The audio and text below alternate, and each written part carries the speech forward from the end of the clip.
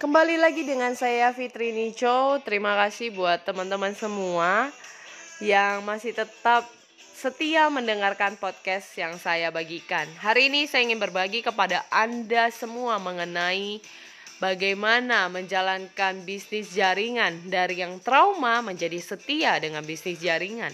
Ada apa dengan bisnis jaringan sehingga membuat seorang Fitri Nico bisa setia menjalankan bisnis jaringan? Penasaran bukan teman-teman? Hari ini saya ingin berbagi kepada Anda bagaimana pengalaman saya menekuni bisnis jaringan.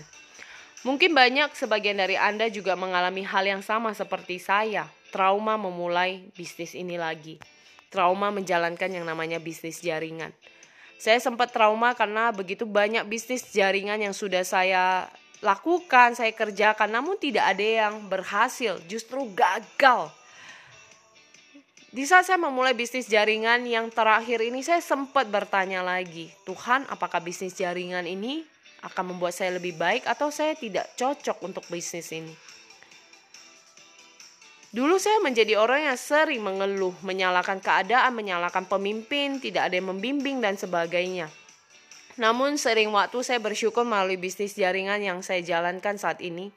Saya mengenal komunitas orang-orang positif. Saya bisa melihat begitu banyak perubahan hidup dari diri saya. Menjadi orang yang lebih positif, menjadi orang yang lebih semangat, menjadi orang yang bisa menginspirasi orang.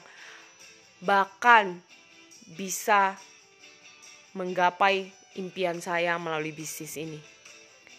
Mungkin banyak sebagian orang bertanya, bisnis jaringan itu pasti ujung-ujungnya adalah jualan. Pasti ujung-ujungnya adalah tutup poin dan sebagainya. Saya percaya di bisnis manapun pasti jualan, tidak ada yang tidak, bukan? Namun bedanya bisnis jaringan itu adalah juga bersangkutan dengan yang namanya membangun manusia-manusia. Belajar bagaimana kita menjadi pemimpin yang bisa membimbing manusia-manusia yang berbeda karakter sifat mereka. Disitulah kita belajar bagaimana cara yang menjadi pemimpin, bagaimana cara berkomunikasi yang baik. Saya mendapatkan banyak hal positif. Dan saya melihat bisnis jaringan ini bisa dijalankan oleh siapapun saja, baik dari latar belakang apapun, dan bisa dijalankan dan berhasil. Seiring waktu 1 tahun saya fokus benar-benar konsisten. Saya memberhentikan diri saya dari pekerjaan saya. Mungkin pekerjaan saya selama ini sudah enak, asik, dan orang bertanya, kenapa kamu mau memberhentikan diri kamu, Fitri ini? Kenapa kamu mau menjalankan sesuatu yang belum pasti? Namun sempat membuat saya menjadi pesimis. Saya menjadi rasa apakah benar saya tidak cocok dan sebagainya. Tapi itu tidak menantang saya, teman-teman. Saya berani mencoba. Saya membuktikan. Karena saya punya impian, saya ingin membahagiakan orang tua saya. Saya ingin memiliki kebebasan waktu. Saya ingin memiliki kebebasan keuangan.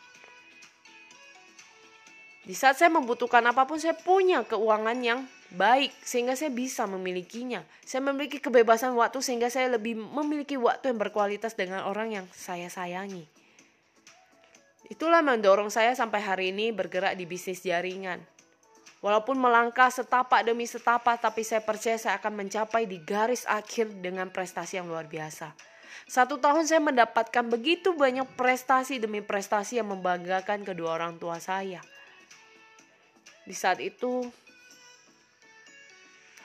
haru tangisan yang saya ucapkan kepada Sang Pencipta atas kebaikannya buat saya bisa menjalankan dan menekuni bisnis jaringan ini.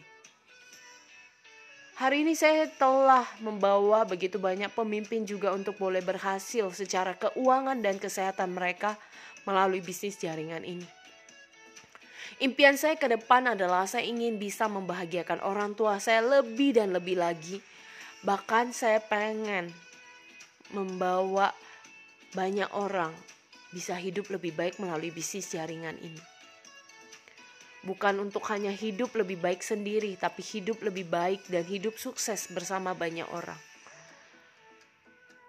Itulah kenapa saya hari ini masih setia di bisnis jaringan ini.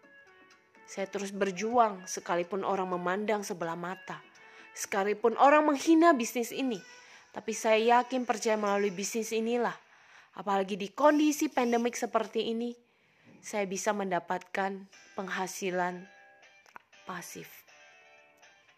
Buat Anda yang mungkin hari ini trauma dengan yang namanya bisnis jaringan atau dengan bisnis yang ingin Anda mulai, Anda mendengar banyak hal-hal negatif. Mari mulai berpikir positif, mulai bergerak, mulai melangkah. Tidak mendengar apa kata orang, apa kata tetangga, apa kata dunia. Tapi bagaimana Anda tahu kapasitas kemampuan diri Anda. Lakukanlah dengan konsisten, komitmen. Percayalah, usaha tidak akan mengkhianati hasil. Setiap usaha yang kita lakukan akan membuahkan hasil yang begitu luar biasa. Teruslah menginspirasi banyak orang melalui setiap apapun yang Anda lakukan, baik melalui bisnis Anda, kegiatan Anda, dan hidup Anda. Ingat, hidup ini singkat, waktu terus berlalu. Persiapkan yang terbaik untuk masa depan kita dan keluarga kita.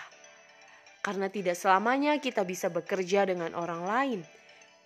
Tidak selamanya kita bisa aktif, justru kita harus mencari penghasilan pasif yang bisa kita wariskan kepada keluarga kita. Semoga podcast ini bermanfaat dan silakan Anda berbagi untuk orang-orang yang juga ingin mendengarkannya. Terima kasih untuk waktu Anda semua, para podcaster. Semoga podcast ini terus bisa menginspirasi banyak orang dan menyemangati hidup banyak orang.